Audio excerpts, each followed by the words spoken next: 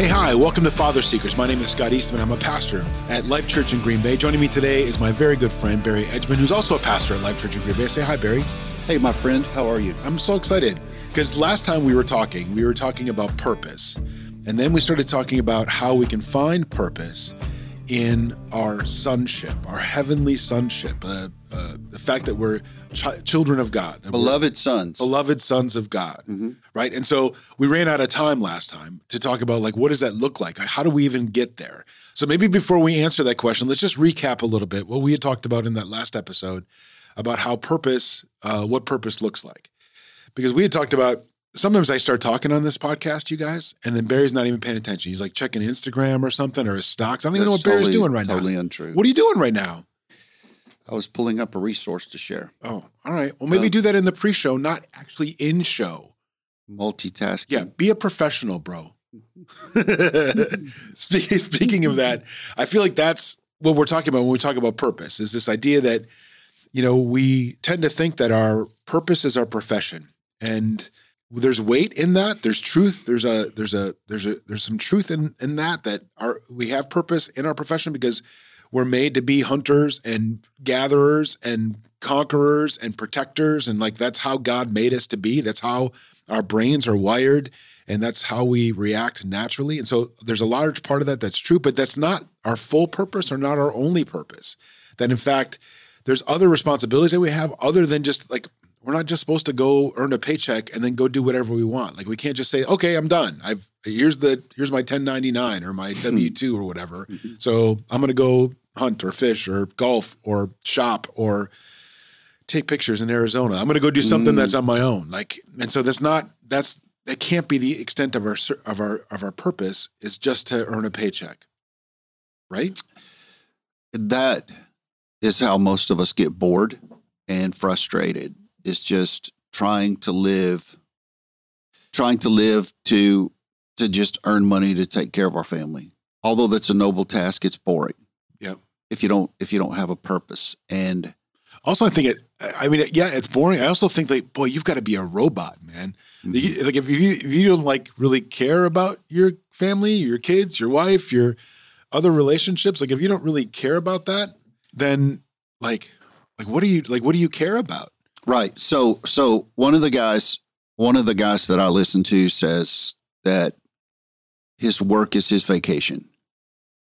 Like, that's when and you go to work and it's fun and you enjoy it. You found your niche. That's joy. You love what you do. Okay, but what if he meant that he doesn't have peace when he's at home or doing anything else, that the only place he has peace is at work?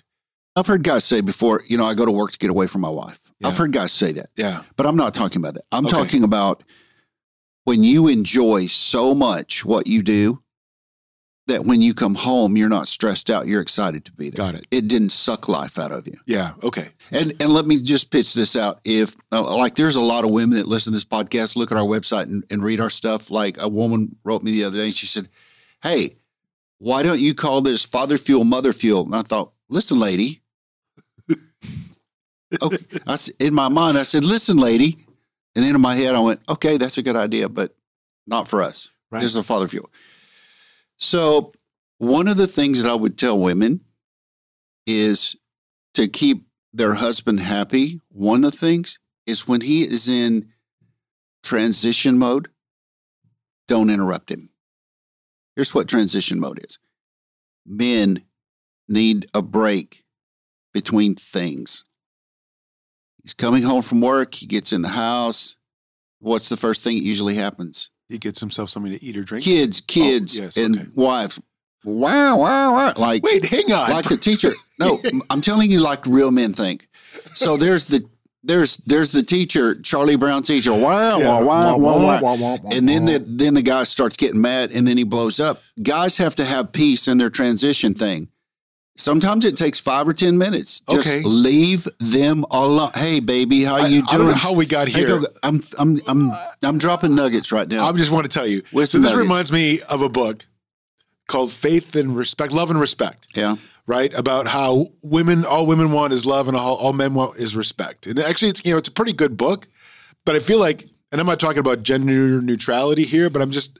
Well, that's another topic. Right. It is. But listen, but I am talking about how, like, yes, you're right. Like we should, wait, hang on. Just let me just say. Yeah.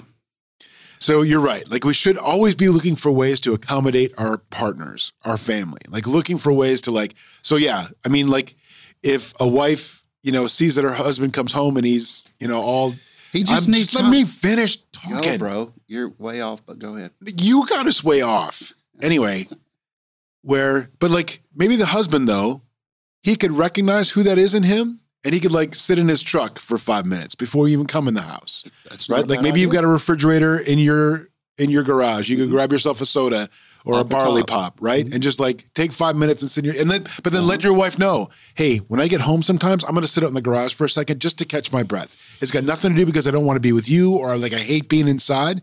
But this is about like the communication thing. And this goes back to purpose. Like I feel like our purpose is to be a father. Our purpose is to be a husband. Our purpose is to be a good person. And so sometimes we have to give people the context. We can't just keep reacting in such a way or behaving in such a way. Context is good. Yeah. So like, I feel like it's important to say, hey, I just got to tell you, like not in the moment, like don't wait for her to go, womp, womp, womp, womp, womp, womp, daddy, womp, womp, womp, womp, daddy, womp, womp. Don't wait for your reaction to that and then like blurt out, can't you just leave me alone for 5 minutes? There you go.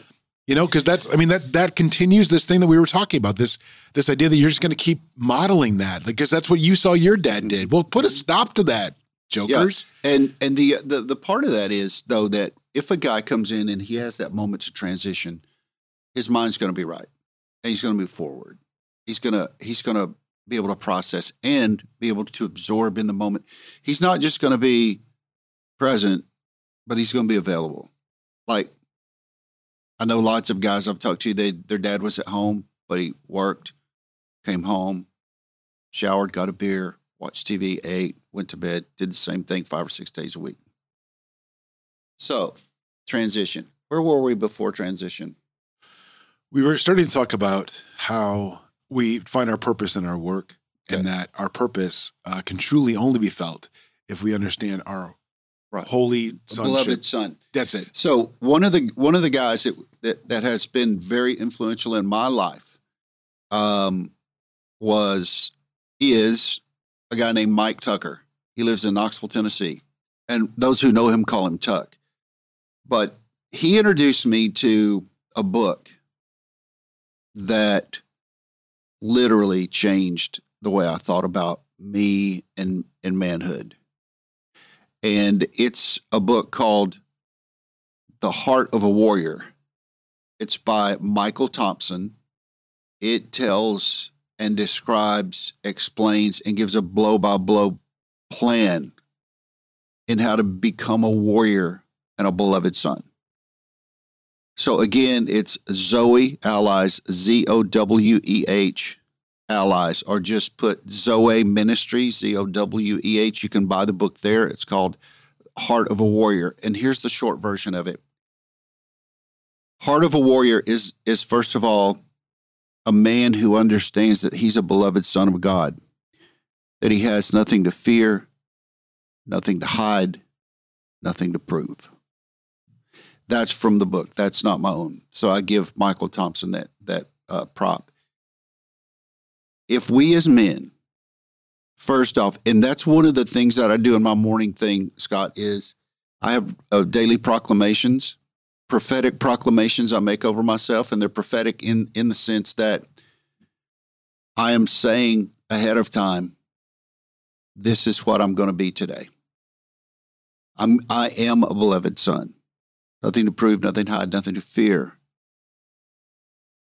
Leaning into beloved sonship is the first step to becoming a beloved son. If you grew up without a father, you have no idea what it's like to be a son. You're an urchin. You're an orphan. You have no reference point, really. Becoming a great father first requires becoming a great son. And that's why we have to become beloved sons of God.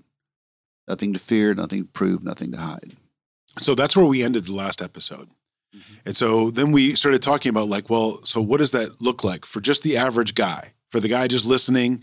Like, all right, I don't have a faith community. I don't have any mentors. I don't have anybody.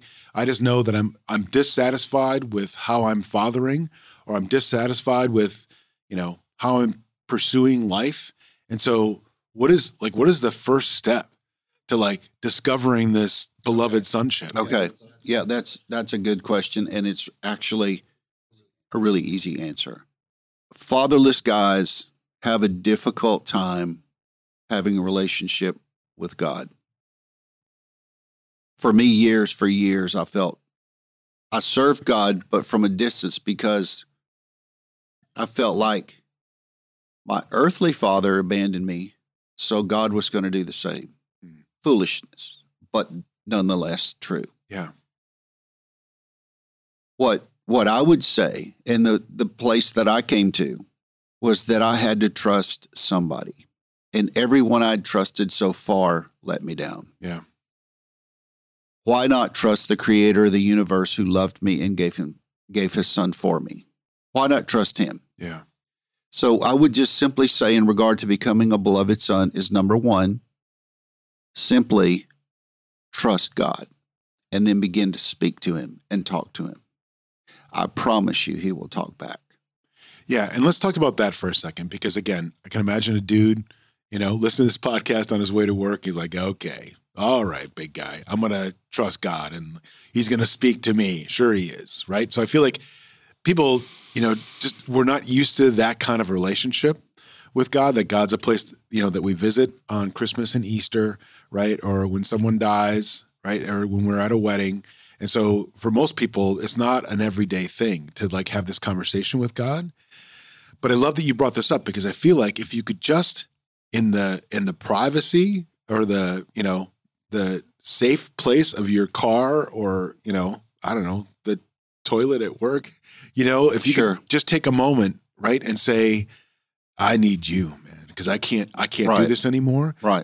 I want to confirm what my friend Barry said, that he comes through.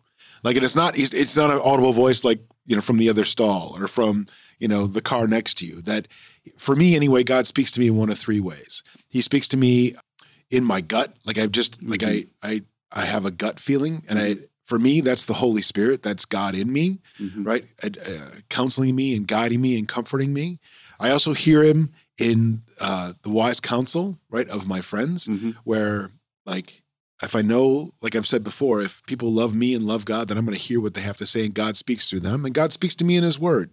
And it's, you can't read the Bible like it's a book. You got to read the Bible and just digest every verse, right? Don't go into the places where they talk about the begats, right? The generational things. Wow. But I don't know, start in the Gospel of John and just start, Simple. You had said, right? Just read who Jesus was. Yeah. So here's the thing. If you trust has to be developed with people, but with God, we have to lean into it, because he's done everything. He's already done everything he can for us. It's up to us now to say, by faith, Father, I embrace what you've done for me. I live that. I plan to live that out now. It's actually beyond acceptance. I'm going to be that. One of the easiest ways to do that is to get the YouVersion Bible app. There are literally thousands of devotionals on there that you can read, and I will tell you now, they will build your faith. So trust God and read the Bible, like you said, but use the YouVersion and look at the devotionals for men. There's thousands of them. Right. There's just there's a search button. You click the search, you hit fatherhood, you hit dad, you hit something, right? Men. Right. And you get this reading plan where once a day, it'll prompt you on your phone. Yeah. Yeah. Less than 15 minutes. Yeah. And you can know God. I'm telling you, if you just say, God, I trust you. I'm going to meet you here. Let's go. Let's do it. Yeah. I love that. Listen, if you need more information about being a fatherless father, or how to be a beloved son, please visit our website at fatherseekers.org. Thanks for joining us today. We'll talk to you next time.